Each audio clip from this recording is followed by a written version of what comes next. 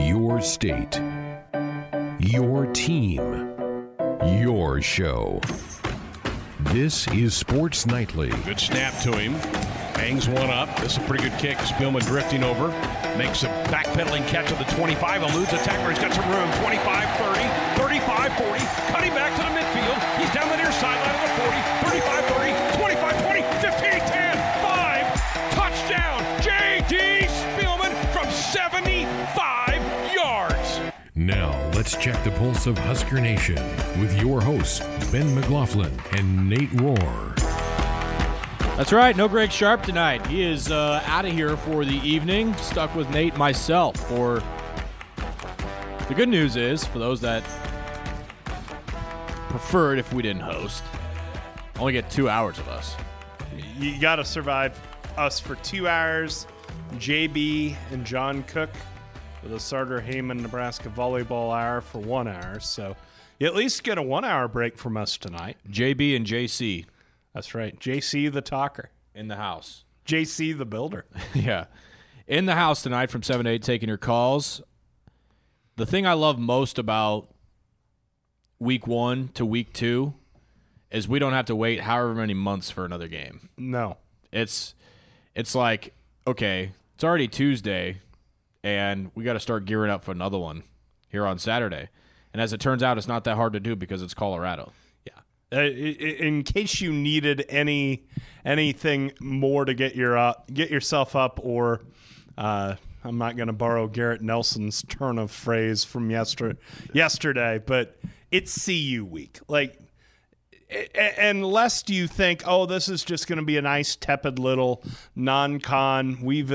They visit us, we visit them. Between Jacob Collier's little incident last year and the rhetoric coming out of both camps, and Mel Tucker's, well, what has Nebraska done lately? Look, they still don't like Nebraska, and if we're being very honest, we don't like them either. So this is going to be fun. It's going to be a week where you need your big boy pants a little bit because it is Colorado, and those people are not friendly. But it's a fun week. You would rather have this than rummy tech that you don't care about. Absolutely. Well, we do have a lot to get into tonight. Practice report. Nate was over at practice today. Defense day, as will always be the case on Tuesdays. Defensive coordinator Erik Chinander, and among others, meeting with members of the media following the practice this morning. We'll have our practice report coming up here this hour as well. As we mentioned, Nebraska Volleyball Radio Hour from 7 to 8 o'clock. Head coach John Cook taking your calls, your questions and comments between 7 and 8 o'clock. Top 10 Tuesday coming your way tonight. Also, Michael Bruntz, 24/7 Sports, will stop by. Of course, taking your calls tonight, 866-HUSKER-1, the number 866-487-5371. The number to get into the program tonight, that's our Woodhouse Auto Family Hotline, bringing you more choices in brands, locations, and service. Experience the difference. Purchase with confidence. This is Woodhouse. Well, Nate, this is your first time to address the people of the state following the first game, and a lot of the other shows around the state did not have a show yesterday. We did, so Greg and I kind of got our thoughts out there. You've had a chance to kind of dissect everything that you saw, maybe watch part of the game again. You heard Coach Frost talk after the game. You heard him talk at the presser. You even heard you were over at practice today and heard all the practice sound. How are you feeling now on a Tuesday after the season opener?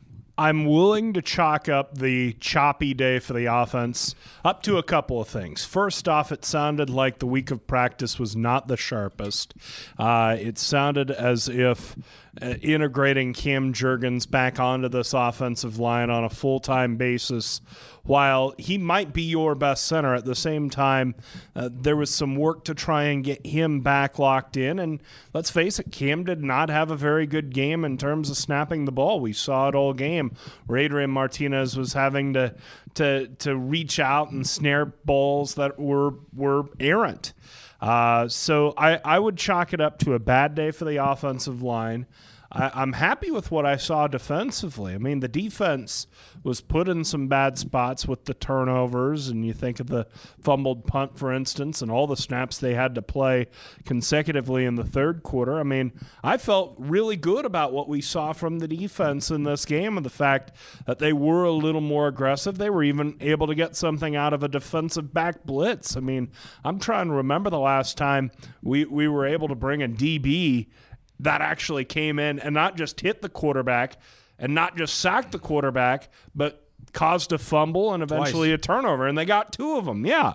So defensively, I am encouraged. Special teams was a mixed bag. I'm willing to chalk up what we saw when Nebraska had the football to a bad day, but that's going to need to swing against Colorado. I think that's pretty average defense. Colorado State was able to put up 31 points against them. So I feel like this offense can get well, and you hope a better week of practice, a little more continuity on the offensive line, and just sort of regression to the mean, because I think the O-line didn't have their best game. And whether it was caused by the O-line struggles or the errant snaps, seemed like Adrian Martinez was a little off too. So hopefully a little better game from the O-line, a little better game from the quarterback, and the offense can play at a level that more closely resembles what we thought we were getting this year. Yeah, I don't know that it's even debatable that Adrian had his worst day as a Husker, and there are a lot of reasons why Saturday happened the way that it did. It's not just one thing. It's not just one person. It's not just one scheme. There are a lot of different things. The bad practice week that they had, bad snaps, lack of cohesion up front.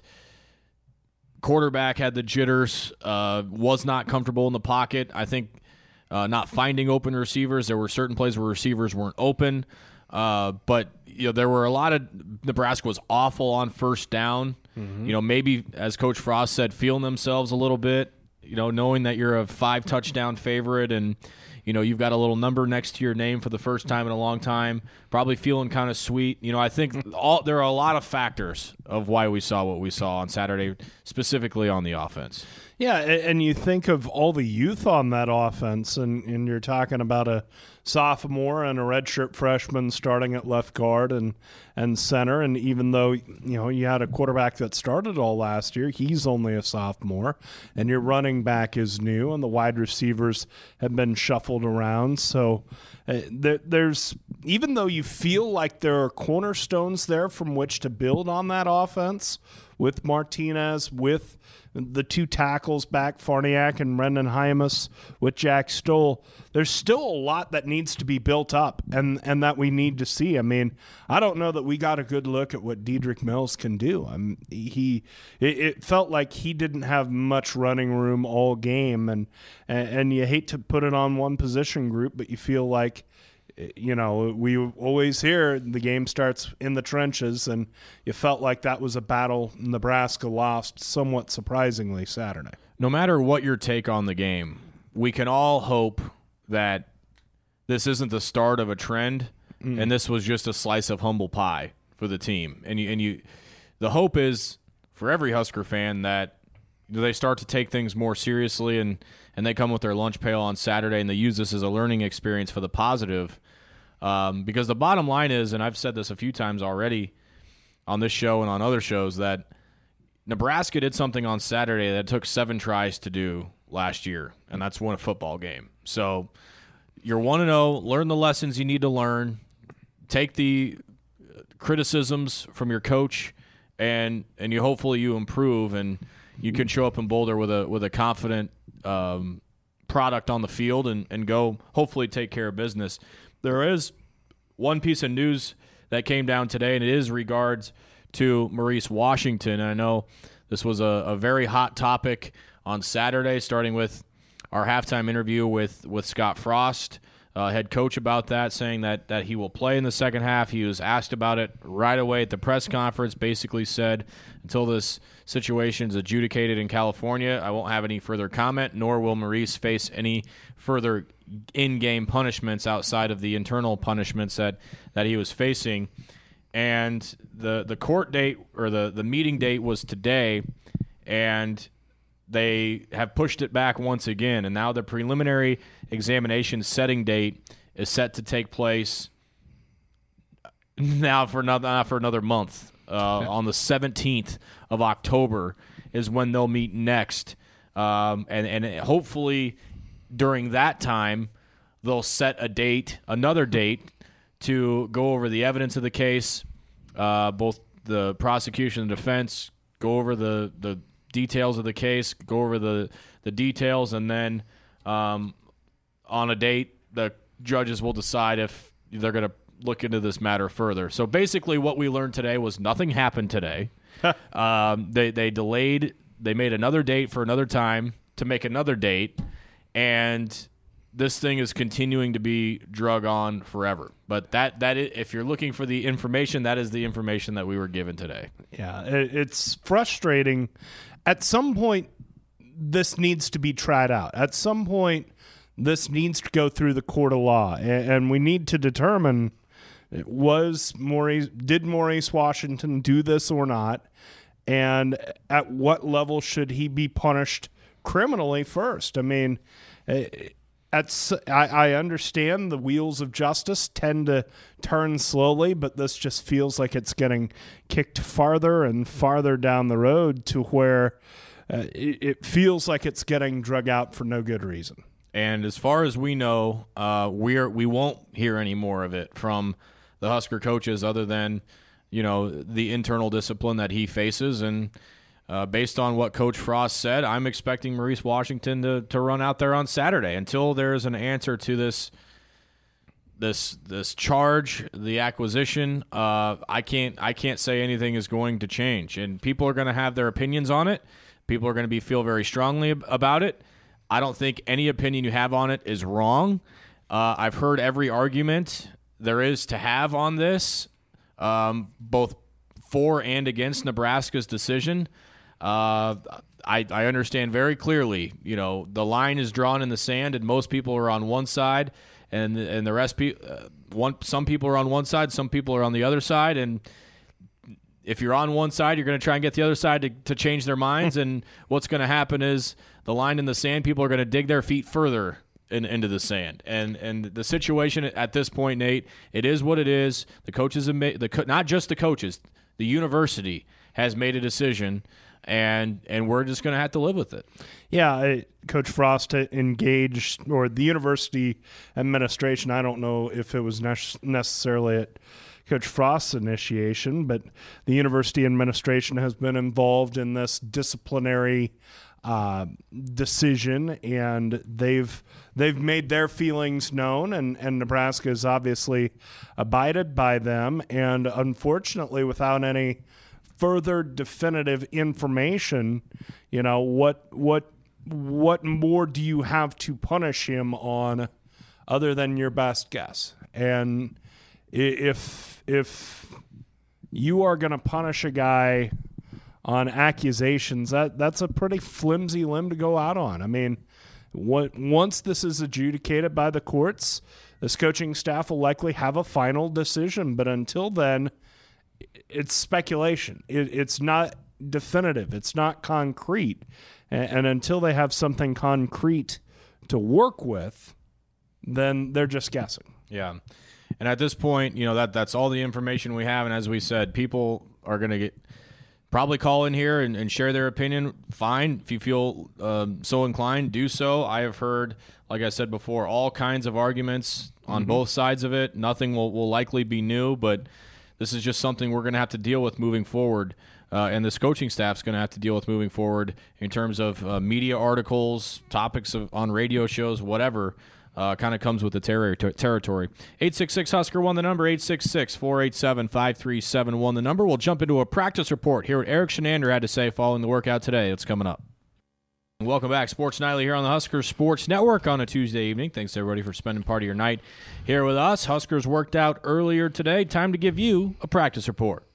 every practice, We're going to work on it every single day until these guys master it. all season long. There's nothing better as an athlete than being part of something that's bigger than just yourself. And I think these guys are starting to feel that, and we'll keep building it. It's time for a Husker Football Practice Report on Sports Nightly. Presented by J-Tech Construction. Time to replace your home siding, but not sure where to start? Start with J-Tech Construction, the official exterior experts of the Huskers. J-Tech specializes in seamless steel siding and always provides free consultations. Huskers in full pads today on the gas grass and the Hawks Championship Center, and defensive coordinator Erik Chinander visited with the media, and of course he had to be pretty happy with his team.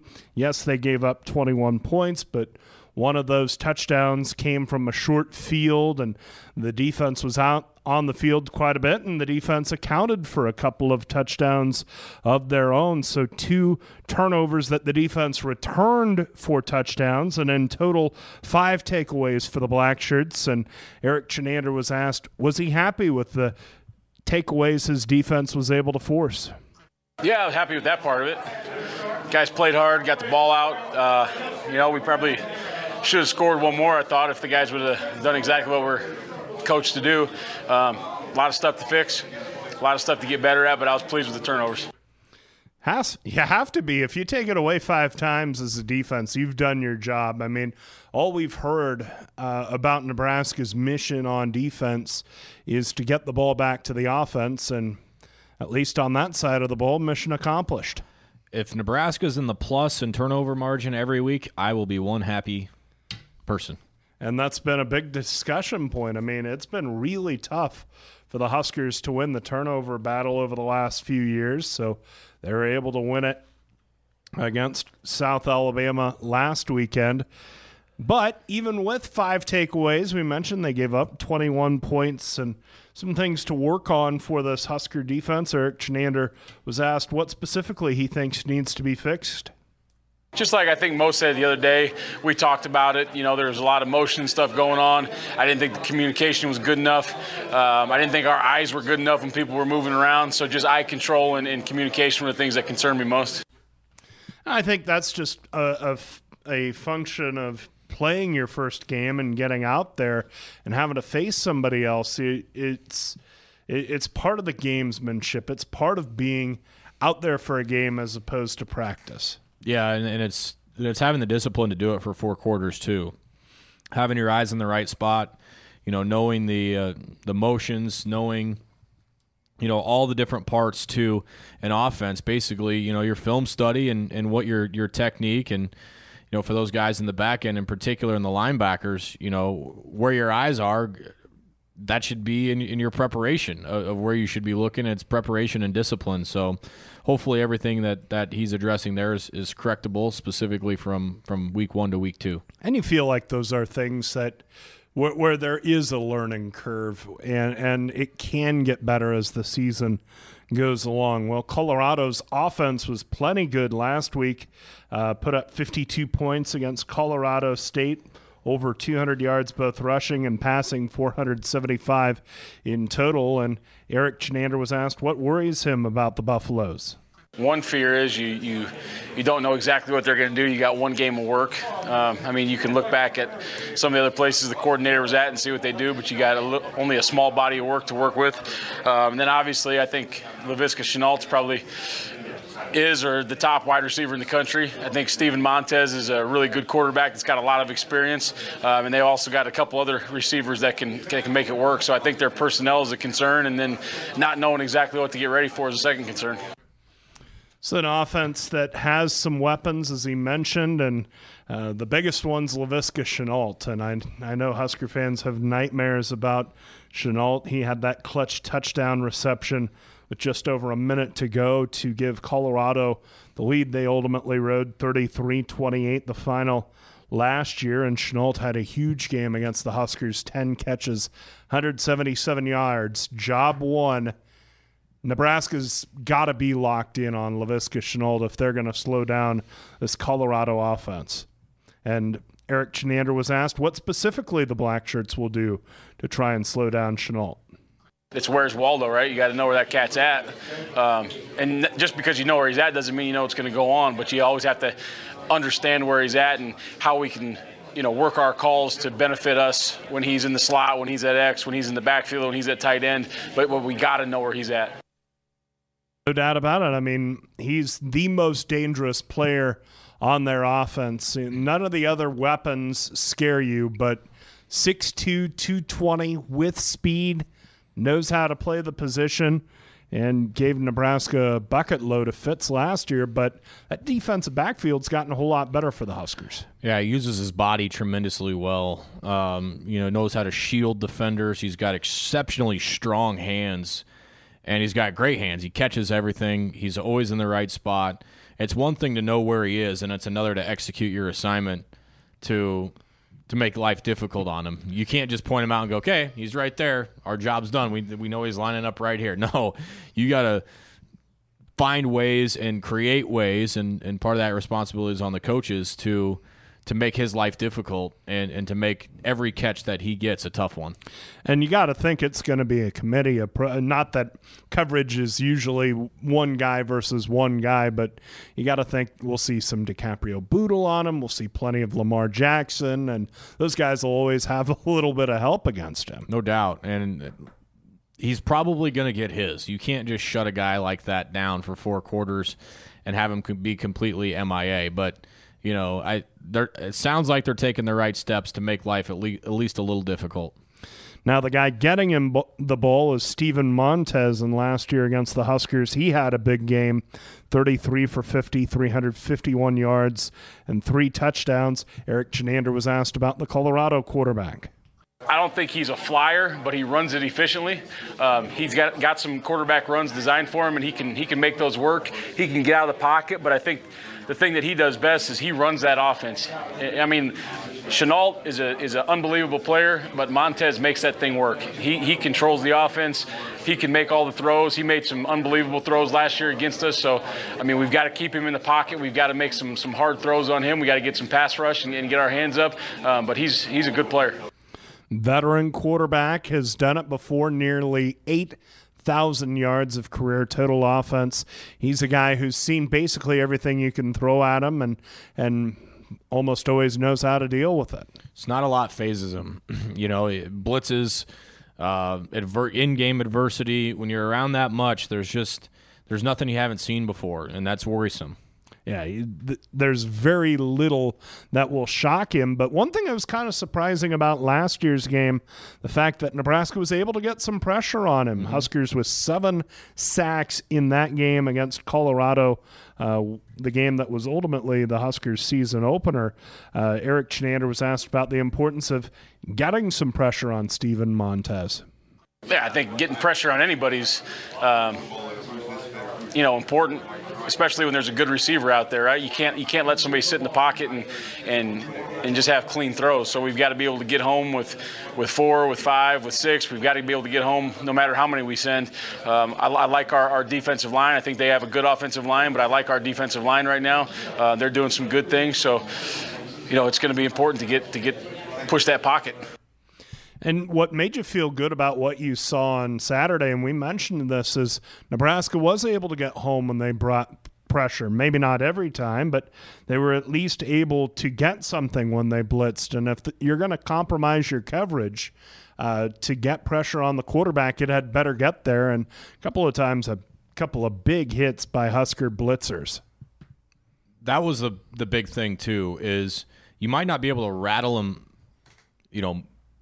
mentally, but if you can hit him a few times, make that leg feel a little heavier or, whatever it is, make him a little more uncomfortable. Yeah. That's what pressure gets you, and that's what Nebraska was able to do last year was get pressure. Now, the unfortunate part is he bounced back and made the throws when he needed to make the throws, but, getting pressure and trying to get that ball away, that's going to be a point of emphasis all week. It'll be one of the big games within the game. How does Nebraska affect Steven Montez? Well, beginning of a year, guys have to step into new roles, and Erik Chinander was asked about which guys were stepping into those bigger roles. Yeah, well, obviously Cam Taylor and Eric Lee had some pretty big days. So I'm super, super proud of Eric Lee. When we got here, there were some growing pains with a lot of guys.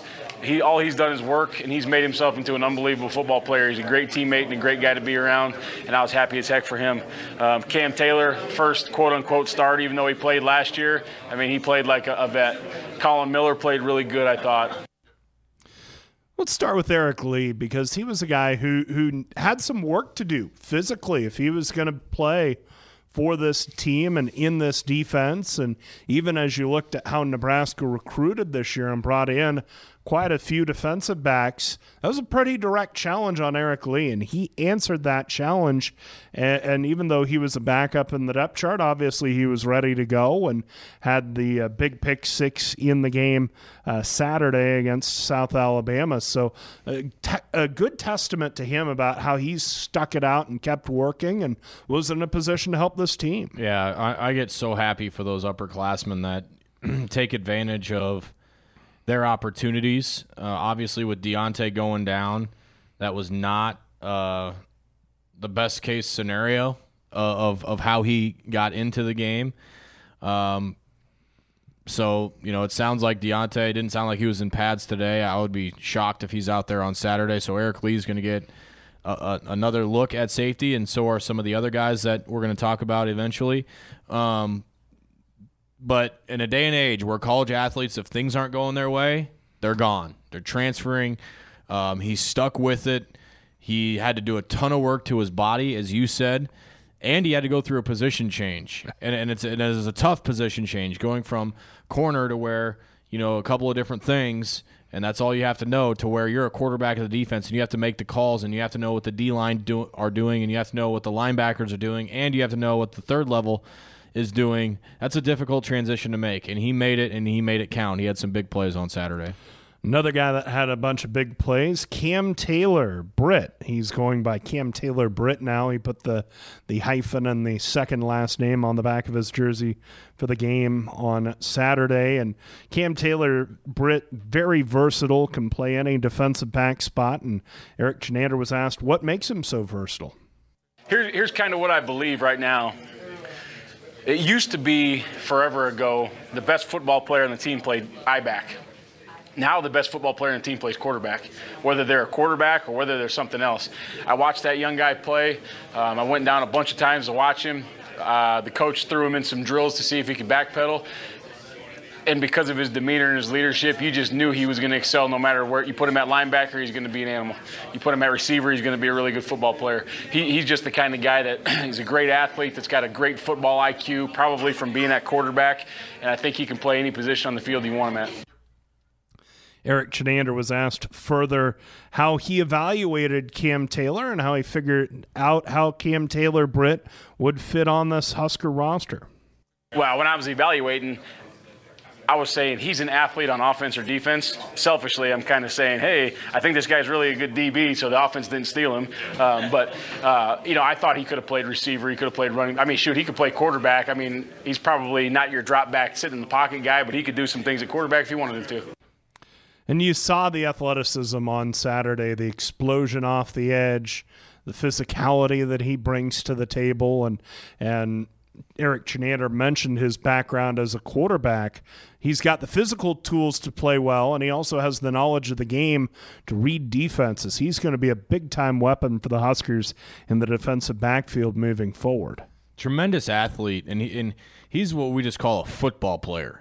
He and Colin Miller, and there are a handful of other guys that you just label them as a football player. And, he's documented with us. You heard last night, we had him on the show, and, hear him saying, I didn't really know too much about DB when I got here. I never played it, but I've always been a physical player. I love to hit people, and so it just kind of seemed to work. And I would say it's definitely working out right now. Yeah, it sure worked out on Saturday. That's for sure. And just the fact that Nebraska has a game under their belt. Of course, last year the Colorado game was the season opener after the Troy game was canceled. And so the Huskers this time take on the Buffs with a game under their belt. And Erik Chinander was asked how much that'll help the cause on Saturday. Oh, tremendously. I think, I don't know. I mean, the experts always say the biggest improvements between game 1 and game 2, and I know we'll improve, but this is going to be a big test. I mean, Colorado's a good football team. They pose a lot of problems, so we've got to be super, super sharp. And I think having that first game where you have some success on defense, but you also have a lot of things to fix, kind of lets everybody know, hey, we haven't arrived. We're not there. We need to dial this thing back, or it's going to be a long day on Saturday. So I'm glad for the success. I'm also glad of some things that we need to get corrected. It's a whole lot easier to learn when you're also winning. It takes some burden and some pressure off of you, and so maybe it's not easier to learn, but it's a whole lot more fun to learn when you're winning along with it. Yeah, I mean, lessons learned on a win, you'll take that all the time. No doubt about it. And finally, Erik Chinander was asked if Scott Frost has this team's attention as they get ready for their second game. Does Scott have their attention? Yeah. This group, he has their attention all the time. They have his attention, however you want to say. But he's always got their ear. This group is dialed in. This group saw at the end of the year last year and through winter and summer conditioning that he's got a plan for us, and that plan is going to work. So let's follow that plan. Is there going to be some bumps in the road? Yeah, there's going to be some bumps in the road. But right now, he's laid the plan out, and they want to follow it. Simple enough. This is a coach and a coaching staff, because the head coach can say what he wants. The assistants are the boots on the ground, but the staff has this team's confidence and has made improvements as we've seen. And that made Saturday a little surprising on the offensive side, because you feel like even though the defense has gotten the better of camp, you felt like the offense had done some good things too, which made Saturday a little frustrating. Yeah, no question. All right, good stuff. Thank you. Defense day for our practice report.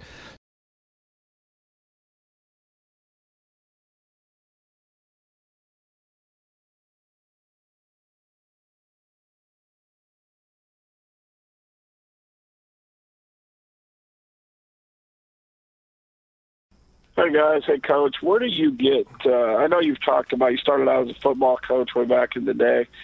But other than Terry Pettit, is that where you got your formula for success, Coach Cook? And then also, how in the world do you get so much out of these student-athletes year after year after year? I'm sure there's been a girl here and there that just thought, this is just too much. I can't perform to the standards, but you keep the players at this ultra high level year in and year out, and it's not by accident. How in the world do you do that, Coach? Thanks a lot, and I'll listen off the air. Jason, two great questions, man. I could go on for long answers on that, but basically, I was a high school football coach, wanted to be a teacher, coach football. That was my dream. And anyway, in the 80s, they started. I was out in San Diego, and they had started girls' sports. So they said, hey, you got to coach girls' sports if you want a teaching job. Well, I needed a teaching job. So I actually coached football for 3 years trying to get a teaching job, and I got a teaching job because I agreed to coach the girls' sports. So I coached girls' sports all 3 seasons. So anyway, what happened was our volleyball team started doing really well, and I thought I was going to get fired because the girls were crying every day because I only knew how to coach one way, and that was as a football coach. So I coached them like football players. Well, they were just learning how to do sports then, so there was a lot of crying, but they loved it. They got better. We did really well. So I decided, at my wife's suggestion, she goes, you should start a volleyball club because these girls want to play more, and there was no club in San Diego. So me and another guy started a club, and that thing just blossomed. And so what happened was my second year, we had a very good club team, 10 Division I recruits. We were ranked number 1 in the nation. I still really didn't know what I was doing. But we had all this talent, put them together. We were great. And we actually scrimmaged against Nebraska. They came out to San Diego on spring break. Your club? Yeah. So Nebraska scrimmaged against you my do okay, or you get kind of club. pounded? No, we were very competitive. And that's when I met Pettit. And then, of course, he offered me an assistant job. So we left San Diego and moved to Nebraska. So he was really my first volleyball coach that I, got to work with. Otherwise, I was just kind of on my own, and I would just steal from here and there and do that. To answer your question on how do you keep doing it every year, Coach? You've had some tough years, but of late, obviously, you're in the midst of a fabulous run. How do you reinvent yourself and reinvent the program seemingly every year. Well, that's the first thing is I look at reinventing, each season. What do I have to do to be my best? What does this team need? So on. So we look at that. I surround myself with as many talented people as I can to help me with that.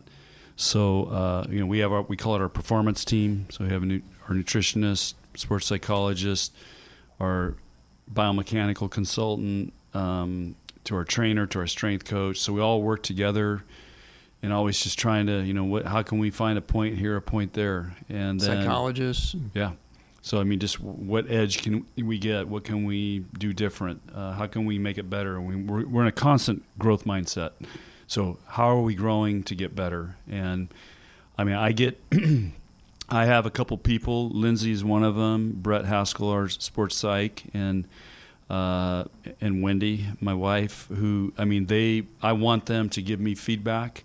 And I have a couple other people that help me with that. So, if I need to do something or I'm not getting it done or I'm missing out somewhere that, I want them to give me the feedback. And you got to be open to it, And so I was saying, the longer I coach, the less I know.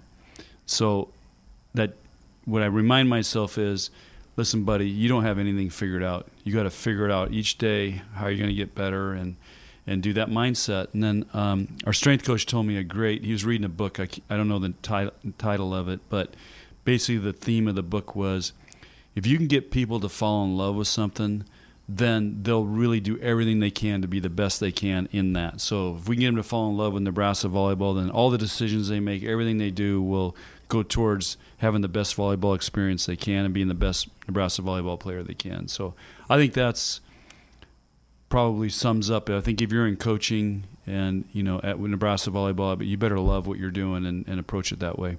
You seem to really like your current assistant coaches. Yeah, they're young. They is that kind of what you needed? I like teaching and mentoring, and but they have energy, and I think that you can't buy energy, and so I love that. But there's still constant mentoring and educating going on, and I got our grad managers are great. I think we have the best group we've ever had. They're a lot of fun. I'm over for dinner last week. We just had a great time. We watched the movie Top Gun. None of them. So JB. Okay. They hadn't seen Top Gun. I've probably seen Top Gun 30 times. Oh, yeah, you like it. Okay. I'm like, dudes, you guys want to watch Top Gun? What's that? What? And then I'm like, hey, we're going to listen to Pearl Jam. Is that okay? Who's What's Pearl that? Jam? I'm like, okay. What do you teach these kids? Either I'm old or you guys are missing out on life. Educational malpractice going on. What are these kids learning? I know. It's tragic. Remember in Top Gun when what's his name went down? Yeah. That wasn't good. I missed. Goose was good. Yeah, they were all crying in that. Oh, Meg Ryan was crushed. Yeah. Wasn't good. Great movie, though. It's a great coaching movie because there's so many things in there about, performing at the highest level. There's no points for second place. You never leave your wingman. That's actually one of our sayings in our defensive pattern. You never leave your wingman. Also. So I actually showed him that clip of the team. You never leave your wingman. And because every time he left his wingman, something bad would happen. And then at the end, he doesn't leave his wingman. Of course, they win. But that's something that's ingrained in us. And when playing beach volleyball, always keep on your shirt. Yeah. No. Take off your shirt. Never put on your shirt. Yeah. We rate our liberos the same we do our first of all, serving and passing. So we have an efficiency rating system that we go by, and efficiency for serving and efficiency for passing. So Kenzie is not as a freshman where Kenzie Maloney was as a senior passing. In fact, I actually mentioned that today, that I've only had 2 players ever pass in our system over what's a 3.0, and that was Justine and Kenzie Maloney. Only 2 players ever to pass that. Our goal is to be about 2.6 in our efficiency rating system passing. So Kenzie's been holding a little bit above that all she China started. and in the first weekend, and then during preseason. We stat them every day. And then the digging part, there's also an efficiency on that. I think Kenzie's ahead of where Kenzie Maloney was as a freshman. There's no question about that. And then the other area is out-of-system setting. So when the setter digs, our libero becomes the setter. And Kenzie is light years ahead of Kenzie Maloney.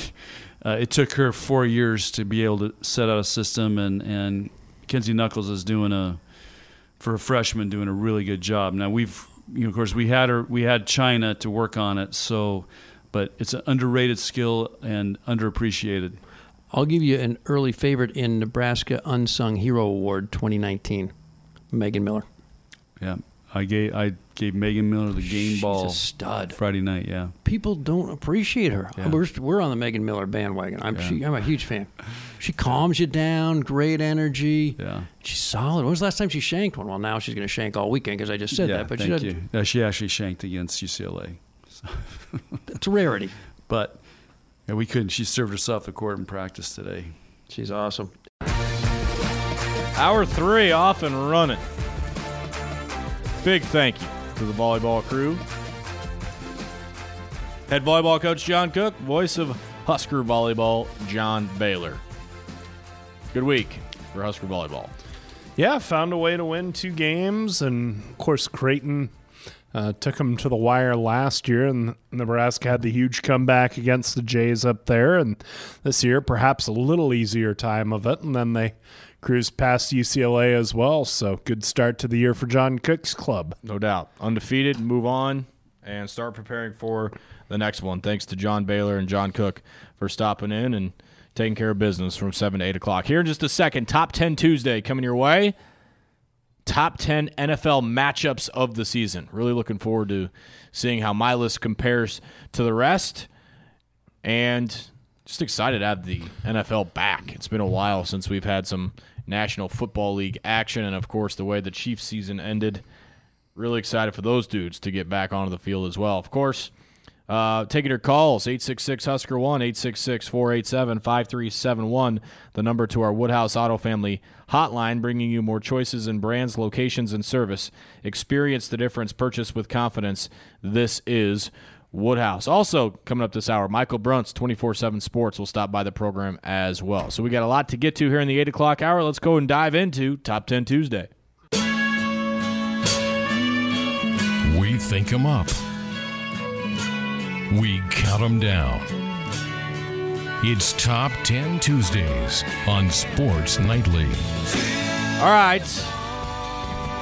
Unexpected group chat going on between you, me, and the third member of this charade, Austin Orman, last night. We knew we wanted to go in the direction of NFL. 100th season. That's right. So we had to do something with the NFL. And, of course, we've done, quarterbacks. We've done, franchise starters, best Super Bowls, best plays, best catches. We've done a lot with the NFL in the past. So we're just going straight up best matchups of the season. And some of these, obviously, if they're in-division opponents, they're going to play each other twice. So there'll be 2 games for that. But I don't know that I had any interdivision matchups on my list. So we're going to try and see where we're going with this. Easy, hard?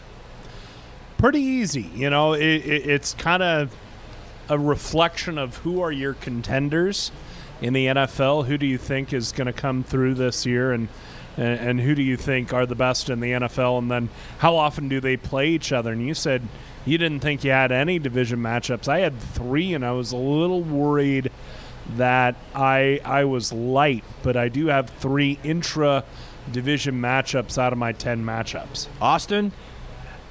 Top 10 matchups is hard for me because they're my numbers 17 through 26. I'm a little surprised that we didn't just cancel the season after Andrew Luck retired. Right. So, they're a little bit down my list. The Colts' first 16 would have taken my first 16. But, I actually had, I think, the most interdivision matchups here. I think there are a lot of interesting races, especially in the AFC. I've got a few standalone single games, a couple crossover games. But I think there's going to be a lot of interesting division races this year. So I'm looking forward to those matchups more than anything, I think. All right. Well, Nate, I think you had this idea, so why don't you bat lead off tonight? All right. So I'm going to hit lead off with the very first NFL game that counts in the standings, the Packers and the Bears, and both those matchups have my eye. Week 1 at Soldier Field, Week 15 in Green Bay. of course, the Bears won the NFC North last year, and the Packers have a terrible year. New head coach. Where are they? Is Aaron Rodgers locked in and ready to play well? And are the Bears just a one-year wonder, or do they actually have something? I think with that defense, they do, but prove it to me. So Bears-Packers, my number 10. Okay, very good. Nate on the board with Bears-Packers at number 10. My number 10, this is an interesting matchup to me because of where the teams are. You think about where the Eagles were at the Super Bowl division, the Super Bowl year, and that they're priding themselves on defense, and they had that weird quarterback situation, right? Is it Wentz? Is it Foles? No one really seemed to kind of understand what it is. And then I'm going another NFC team. I'm going Falcons. Eagles-Falcons, week 2, early in the year, mainly because of, like I said, the Falcons, they had a Super Bowl year. They were right there with the Patriots. Eagles beat the Patriots. And I don't know how much is left in the tank for Matt Ryan and Julio Jones. But we will see. The Falcons are always an interesting team to me, and where are the Eagles at, I think is interesting as well. So I got Eagles-Falcons week 2. All right, my number 10, I start in the AFC, actually. I go to Browns-Steelers. This is a couple divisional games here, weeks 11 and 13. I think it's the AFC North race. It comes down to it a little bit later in the year. If the Browns are what everyone expects them to be, these two games could be kind of that passing of the torch, the changing of the guard. If Baker Mayfield, Odell Beckham Jr., all of Cleveland's offensive playmakers can replace the Big Ben and whatever receivers he has from the Steelers. Steelers are always going to be that 9-7 to 11-5 range, but mostly I'm interested to see if Odell Beckham Jr. can take the crown of Diva Queen away from Antonio Brown, who's now out of the division. I'm sure he'll be able to put up a heck of a fight, that's for sure. Yeah, he will. All right, my number 9, and this one is in the division, and great matchup last year, and I expect similar this year. Chiefs and Chargers, week 11. It's the Monday night game from Dignity Health Sports Park and something or other field in suburban California, and it'll be about 5,000 seats empty in a 30,000-seat stadium. And then the regular season finale at Arrowhead, that'll be a different scene. But you figure this is your AFC West championship matchup. Of course, the Chiefs lost to the Chargers last year at Arrowhead, but if the Chiefs are to be slowed down from winning the division title, it'll be these guys. Yeah, and they're in a weird spot, too, because of the Melvin Gordon situation. Derwin James on the shelf for a while. No Tyrell Williams for them. He's over at Oakland now. So, yeah, definitely intrigued to see what the Chargers throw out on the field this year. All right, my number 9, one of the teams has been mentioned. One of them has not. I'm going week 11, Bears at Rams. This is about as conflicting of a style as you get in the NFL, with the high-powered offense of the Rams going up against that really good defense of the Bears. Jared Goff and company, Todd Gurley against Khalil Mack. Sign me up for that on week 11. You guys mentioned both of my teams, but in different matchups. I've got Chiefs-Bears here at number 9. This comes in week 16, pretty late in the year. I think that's going to be really interesting, too, depending on how much both teams have left to play for. I don't expect the Chiefs to run away with the West. I think it comes down to week 17 against the Chargers, so they'll probably have plenty to play for in week 16, while the Bears have the NFC North matched up. I'm really interested to see, though, which unit looks better, the Chiefs offense against the Bears defense, or the Bears offense against the Chiefs defense. Of course, the Chiefs retooling with Steve Spagnuolo there. Can they slow them down enough to win a shootout, or do the Bears muddy things up and make Patrick Mahomes and co. win an ugly game? All right. My number 8, kind of a tough game to figure. It's week 2 Sunday Night Football.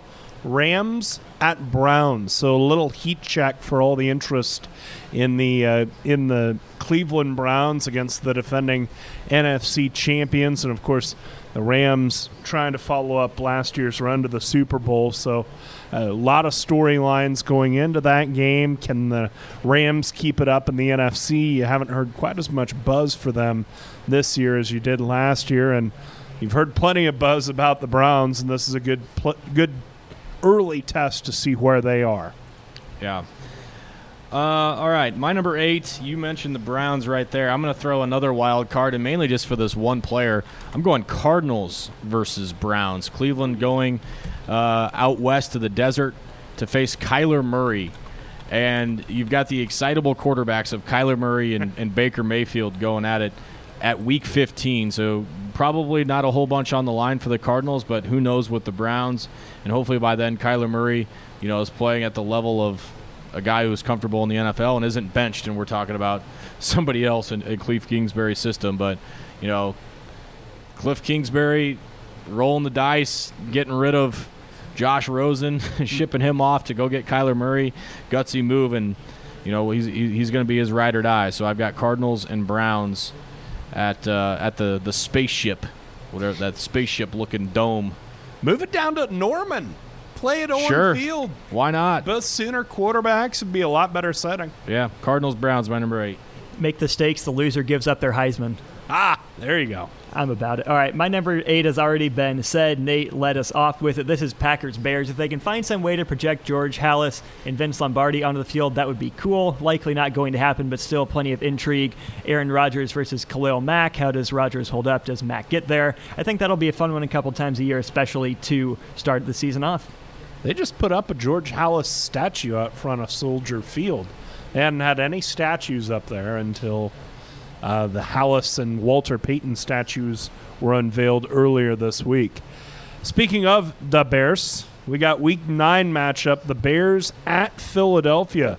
A couple of the strong contenders in the NFC, and we mentioned where the Eagles are and where they've been recently, and now it's Carson Wentz's team one way or another. We'll see what he can do against that great Bears defense. So Week 9, Bears, Eagles. I'll stick with the Bears again. This is the second time I have the Bears. I believe this is the final time I have the Bears on my list. Chiefs at Bears. So I've already had the Rams, the NFC version of the high-powered offense, and now I have the Kansas City AFC high-powered offense going to Soldier Field. So, Austin, you had that at your number 9. I have it as my number 7. All right, I stick with my personal team here at number 7. This is where I have the Colts and Texans matchup about halfway through the season, then the end of the season, Week 7 and 14. I think the division just got interesting when Andrew Luck retired. I think the Colts are deep enough that it'll still be an interesting race between them and the Texans. I like what the Colts have as a more complete team, but I don't think they have anyone to the level of Deshaun Watson, DeAndre Hopkins, and J.J. Watt. Those three alone can win you that AFC South division, with Tennessee being Tennessee and Jacksonville being Jacksonville. I think those two Colts-Texans games have a lot on the line for both of them, and I'm interested to see how Jacoby Brissett holds up against J.J. Watt. Buying that Jacoby Brissett stock now. Yeah, what do you think of him? I'm not so sure he's top 20, like the Colts brass are saying. I respect the chutzpah. I like his jersey game every Sunday, but if he can be, a top 20 quarterback like they think, I think they're fine. If he's closer to bottom quarter of the league, I think they're in a little bit of trouble with the wild card race. Gotcha. All right, my number 6, AFC North battle. Austin had it at 10, and this is where I've got Steelers and Browns, again passing of the torch, possibly, but we'll see if Cleveland can hold it together. I mean, they're your strongest contender in the AFC North behind Pittsburgh, but somebody's got to prove that they can take it from Pittsburgh. It's been an interesting franchise to follow, the Steelers, the last few years. I mean, you think about having Antonio Brown and Le'Veon Bell in that offense. Well, now it's Juju Smith-Schuster and James Conner. They've kind of just got rid of two of the best superstars in the league, and you got to give some credit to Big Ben for holding that thing together, considering what they've lost. But Juju Smith-Schuster and James Conner have done well in their own right to kind of balance it out. Can we just take a sec to recognize that you just said Big Ben was holding that team together? Right. Is there no irony in that? Yeah, I know. As weird as that sounds. And it's not like they've got the steel curtain on defense either. Yeah. All right, my number 6 has not been mentioned. I'm going AFC versus NFC. Two teams that I'm really intrigued to see what they run out this year, and mainly is the visiting team right here in week number 1, the Houston Texans at the New Orleans Saints. Deshaun Watson, you've got all these toys for them to work with DeAndre Hopkins. It doesn't sound like Kiki QT is going to play for Houston, but Will Fuller is back. They've got plenty of weapons. Houston does, and of course the Saints with Alvin Kamara and Michael Thomas, Drew Brees. It's going to be a fun one right out of the gate. So my number 6, Texans at Saints. My number 6 is another divisional matchup. I've got Rams Seahawks in the NFC West here. Entertaining games the last few years. And also, we've mentioned the divergent styles a couple times. This is divergent styles in the same division. The Rams are going to spread you out. The Seahawks are going to go run, pass. That's what lost them the game against Dallas in the playoffs last year. Some might say Seahawks did just add Jadeveon Clowney. How does Bobby Wagner look against an offense like that in space? He's probably going to look good, but every member of the Legion of Boom is now gone. Does Jared Goff take advantage of that now that he's locked up with an extension through 2024? That just in tonight. I think those are going to be really interesting matchups. I think both those teams end up somewhere in the 10-6 range, and those games will be meaningful. All right, we're into the top 5, and mine's Week 8 out at Foxborough. This is where I've got Browns, Patriots. Again, the NFL's sure thing, the constant against the flavor of the month, and a heat check to see ready to contend with the bigs. We'll find that out Week 8. My number 5, Austin, you just had one of these teams. I'm going back to Week 1, back-to-back Week 1s for my 6 and my 5. I'm going Zach Taylor and the Bengals. I'm excited to see what the young former Husker has up his sleeve, going to take on a traditionally really good defense. Austin talked about the Legion of Boom being gone, but still got Bobby Swagner right there in the middle, maybe one of the best middle linebackers, maybe the best middle linebacker in the game. And so I'm excited to see Zach Taylor's team in action, and if he can get this team off and rolling at a tough place to play here in Week 1. Speaking of linebackers, I've got another stud linebacker here taking home my number 5 spot. Luke Kuechly and the Panthers against the Saints, another divisional rivalry, as it were, weeks 12 and 17 between those two teams. I think the Saints win the division decently handily, but with a healthier Cam Newton, you have Christian McCaffrey still running wild, Luke Kuechly there on defense. Carolina might have a shot to make a little bit of a surprise run, at least scare the Saints later on. I hope there's at least one fun shootout between those two teams. See Cam Newton and Drew Brees go up and down the field. Christian McCaffrey, Alvin Kamara break a special run or two. I think those games would be fun. That's why it's my number 5. There you go. All right.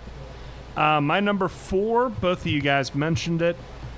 Chiefs at Bears. Next to last week of the regular season on Sunday Night Football. Big stage. Both teams will have plenty of implications.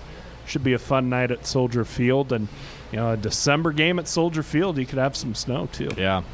I'm going to pick another NFC North team, this time in Arrowhead. I'm going Packers and Chiefs. Aaron Rodgers, Patrick Mahomes, yes, please. And I plan on being there. Yeah, man. All right, I take 2 stud quarterbacks here at my number 4. It's a proving ground, though, to see if they're for real early and late in the season. I've got Baker Mayfield versus Lamar Jackson, Browns-Ravens here at my number 4. Baltimore snagged that wild card spot last year with Lamar Jackson, that offense they designed just for him. Does that work this year? Does John Harbaugh get that to work again? Is Baker Mayfield for real? We'll see early. We'll see late. I think that's an intriguing young matchup, too, and that'll probably be your AFC North race after the Steelers go away, which I think they're less inevitable than the Patriots. So in the next 2-3 years, I think your Browns-Ravens matchups will mean a lot more, and I think that starts this year. There you go. All right, my number 3, I mentioned the Bears with my number 4. They're also my number 3. Their matchup with the Saints. Another check of where the Bears are in pursuit of trying to win the NFC title against the team that probably should have won it last year. And you get another offense versus defense matchup, the Saints offense versus Bears defense. Yep. Nate, my number 3 is what you had at number 5. I got Browns at Patriots. Let's see what you got, Cleveland. Oh, boy. That game was a tough cut from my list. My number 3, though, Chiefs-Chargers in the AFC West, weeks 11 and 17. Yet you had that at number 9.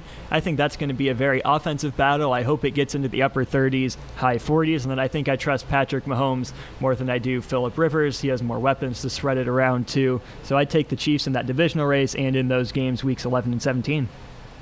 Should be 2 epic battles in the AFC West. My number 2, Week 2, rematch of the NFC title game, Saints and Rams. The revenge factor. The Saints, I'm sure, with something to prove. hungry to win that game. Two great offenses. Should be a fun one that early in the year. We have our first duplicate of this entire list right here at number 2. I agree with you at my number 2.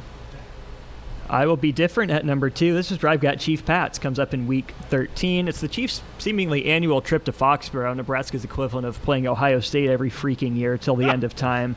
2 really good games last year. Sad, though. I don't want to rub those in because pretty much everyone has a crushing loss to the Patriots in their past. Belichick versus Andy Reid is a fun coaching matchup. You got Patrick Mahomes taking the mantle of AFC's best quarterback from Tom Brady. It's all Kansas City's big-name weapons, New England's next-man-up mentality. I think that's always going to be a fun game, so it's my number 2. And it's my number 1.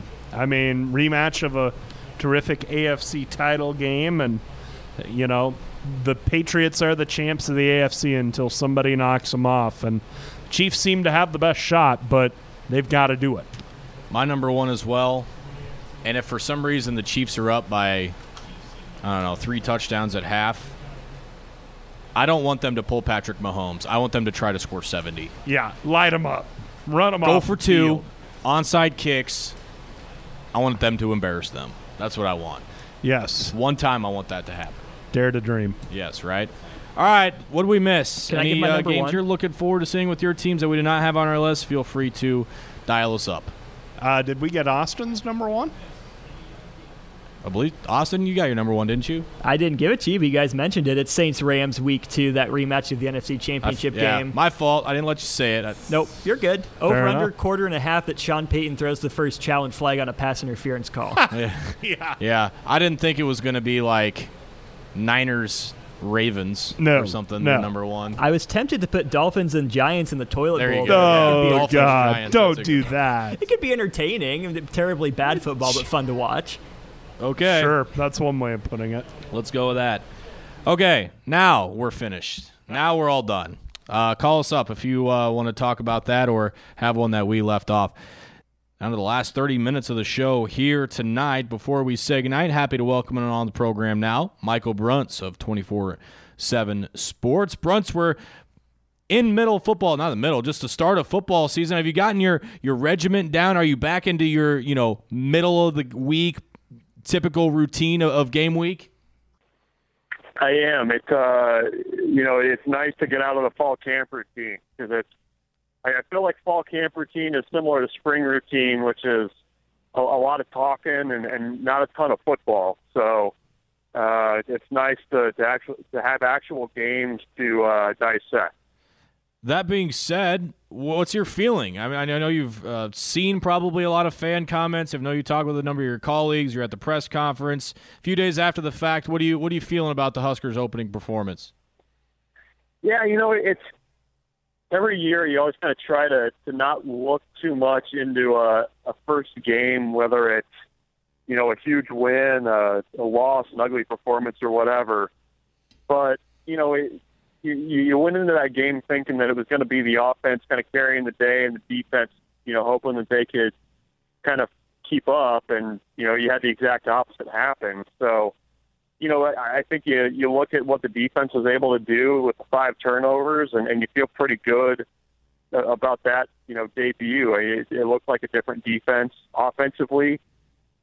I mean, that's not one that's going to make the highlight film at the end of the season. And, they got the win, but it was difficult at times, and certainly not what I think a lot of people, myself included, were expecting for the opener. So, going into that road game at Colorado, you hope you improve a lot on the offensive side of the ball, and that defensive performance was more of the norm and not a kind of a one-off thing, but. Definitely, kind of a lot to pick apart. It's just a matter of whether it's, just a one-game thing or if we're looking at something a little bit more long-term with some of those issues. Yeah, when you look at the scope of the offense on Saturday, I think that's the question. And it's only natural. We have one game sample size. So I mean, I think to you, how should you approach? I mean, everybody's going to feel how they feel, and their opinion's fine. There's nothing wrong with that. But, you're around for fall camp, and there's a lot of talk of the media and hyping up the team. What's your interpretation of the correlation between the two? You know, what you saw in week one and what we've been hearing all spring and fall. Yeah, I mean, what we had been hearing all spring and fall from the coaching staff, and not just, media hype, was that this was an offense that was clicking, was playing faster, and was going to be taking a step forward from what we saw at the end of last season. And, what we saw Saturday didn't really jive with that. Adrian Martinez never really looked comfortable to me at all during that game. I think part of that were the snap issues that they had. I think part of that was, a little bit of what South Alabama was doing, basically selling out to stop the run. And it just, for a tempo rhythm offense like Nebraska's running, that if you're not able to move the ball on first down and set yourself up well, that's what it can look like. I mean, when you're facing second and long, third and long, it's going to be kind of rough all day. But, I think, that the assumption is that based on last season and what this offense did with a lot of the same players, that they're going to be able to get things kind of jump-started a little bit. Coaching staff this week seem confident that they're going to be able to do that, but we'll see if they can do that on the road against a Colorado team that really kind of took care of business against Colorado State. Talking with Michael Bruntz, 24/7 Sports here on Sports Nightly. Are you surprised at all, Michael, the amount of talk from the Husker players about this game? And I don't know the right word for it. Maybe how stern they are or transparent they are about how they feel. It's not something we're typically used to. What's your reaction when hearing the players talk about this game in particular? Just in terms of the rivalry or not with Colorado? Yeah, just with Colorado and what happened last year and the hit on Adrian. Yeah. I mean, they're pretty open about it. Yeah, I thought Adrian kind of did the right thing on Monday. I took the high road on what happened last year with the injury, which kind of have to do, I think. But, yeah, I mean, it's, I think part of it is Nebraska's confidence that they probably should have won that game last year, the confidence that they feel like they're better this season, even though they maybe didn't show it in the opener against South Alabama. I think it's, a little bit of swagger. I don't know that too much of what's been said has been really out of bounds. I think that there's enough Nebraska guys on this team that they recognize what this rivalry has been in the past. I think there's enough Nebraska guys on this coaching staff and in the program that very much remember some of those games from the 90s and 80s and kind of what that meant. So it doesn't really surprise me that they're, viewing the game the way that they are. But, I think the fact that Nebraska kind of lost the way that they did last year and what happened in that fourth quarter with Adrian Martinez, I think has definitely given a little bit of motivation going into this one to kind of get that game back from last year. One of the first guys that we were putting our eyes on Saturday to see what he could do in a college game was Wan'Dale Robinson. What'd you take away from what the freshman put out there against South Alabama?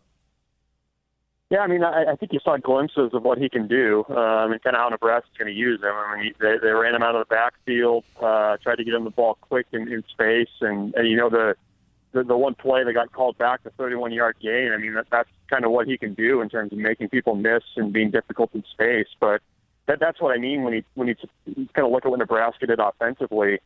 It just never really seemed like they were able to kind of hit those quick kind of tempo throws and really, get after South Alabama. So I think when they can do that more, you're going to see Wan'Dale be a little bit more of a weapon. But, after the game, he wasn't a guy that seemed like he was nervous or, really he doesn't carry himself like a freshman off the field. And I think you see it too in the way that he plays, that he's definitely a mature kid. Defensively, a lot of excitement, a lot of exciting plays coming from that side, particularly from the secondary with Eric Lee and Cam Taylor-Britt. What was your feeling heading into that game about the secondary and the potential strides that they could take, or maybe take a step back, losing the three safeties from last year?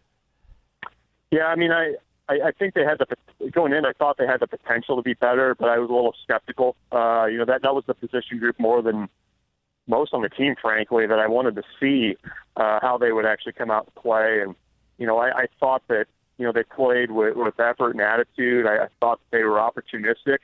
And, they've got a little bit more depth there than I thought they had. I mean, when you have Deontay Williams go out with that injury after, 15, 16 defensive snaps, and you turn to a guy like Eric Lee that's still kind of new to the safety spot, and he plays the way he did, I mean, that speaks to a heck of a coaching job by Travis Fisher to get that depth ready to go. And, I mean, Eli Sullivan is apparently a guy that's going to be counted on and has played really well Saturday. And Cam Taylor, Britt, is a guy that when you look at different ways that Nebraska can get after teams on third down, he's going to be really important to that because he's big enough and physical enough. You could put him at, an outside linebacker spot. He can play safety, nickel, a little corner. And that versatility is really valuable when you start talking about mixing pressures and how you're going to get after teams. So the secondary impressed me. And that was a group that I was probably the most skeptical about going in. You're going to have a huge test this week with Laviska Shenault, who is maybe one of the better wide receivers in the country. From last year, obviously a lot of success that he had, including scoring the game winner. When you look at Nebraska's schedule and everybody that they're going to see this year, Shenault's got to be right at the top of the list of one of the better playmakers we'll see, don't you think? I think so, and just his size and the way that they use him makes him so dangerous. I think Erik Chinander said today that it's kind of like Where's Waldo, where you have to really know where he is in a formation at all times because they're going to move him around so much. And, he's definitely a weapon. I mean, you're facing a 3-year starting quarterback at Steven Montez, who I think probably doesn't get the respect that he deserves just based on what he's done in the past. And it's going to be real key, I think, for Nebraska to get pressure on him because if you can get him out of rhythm, you can kind of do the same with Shenault. So that's a big key for me is getting after the quarterback and, frankly, just kind of knowing where Shenault is at all times. Yeah, it should be a fun matchup and a fun game on Saturday. Nebraska heading out to Boulder, their first road game of 2019. Michael Bruntz, 24/7 Sports, with us here on Sports Nightly. Bruntsy, we appreciate it, man. Have a great week. Thanks, Ben. Take care. Tuesday night edition of Sports Nightly. What do you think of practice? About what you expected to hear today? Yeah. Obviously, Erik Chinander and that side of the ball feeling their oats a little bit after a great game, and you got to think those guys are walking around with a little more confidence and feeling good about where they are. But Coach Chinander seemed a little on edge too, which would suggest that maybe the offense put together a good day. We'll get a clearer picture on that when Troy Walters addresses the media tomorrow, and that's been one of the good things about this fall camp is that there's been an ebb and flow. The defense has had the upper hand at times. I say fall camp, but now into fall practice. Yeah. There's been an ebb and flow. You felt like the defense has won their share of scuffles, but you feel like the offense has always responded pretty well. And if you were picking one side of the ball to have questions about, I think you'd pick the offense. I think you would say our chances of fixing this and making improvement from the beginning of the year to, from game 1 to game 2 or from game 1 to conference play or whatever, the chances for improvement would be greater on the offensive side of the ball. You just feel like that side of the ball will develop more as the year goes along, whereas defensively, yeah, you can improve a little, but for the most part, you are who you are. Yeah, and maybe some of the edge has to do with their next opponent too, sure, and how big this game is. I think there's a little sense of urgency with the coaches and the players this week about maybe it's a product of how they play on Saturday, but even more so what they want to have happen next Saturday against Colorado. No doubt about it. I think, as we've said, the players haven't shrunk from the idea that this game carries a little more weight, and that's almost exciting. Yeah. As much as you want these guys to be consistent in approach and take them one game at a time, and good Lord willing, things will work out. At the same time, it's okay to be a little more excited. This is why you come to Nebraska, to take on great opponents, and the Colorado game will test this team. Yeah. All right, that's it for us tonight. Thanks to everybody involved in this one. Thanks to Brett Woody. Thanks to Austin Norman. Thanks for sitting in, man. Appreciate it. Had fun. Thanks for having me. Thanks to all of you for listening. Thanks to John Cook. Thanks to John Baylor. Same time, same place tomorrow night on a Wednesday. Have a great night. Talk to you tomorrow.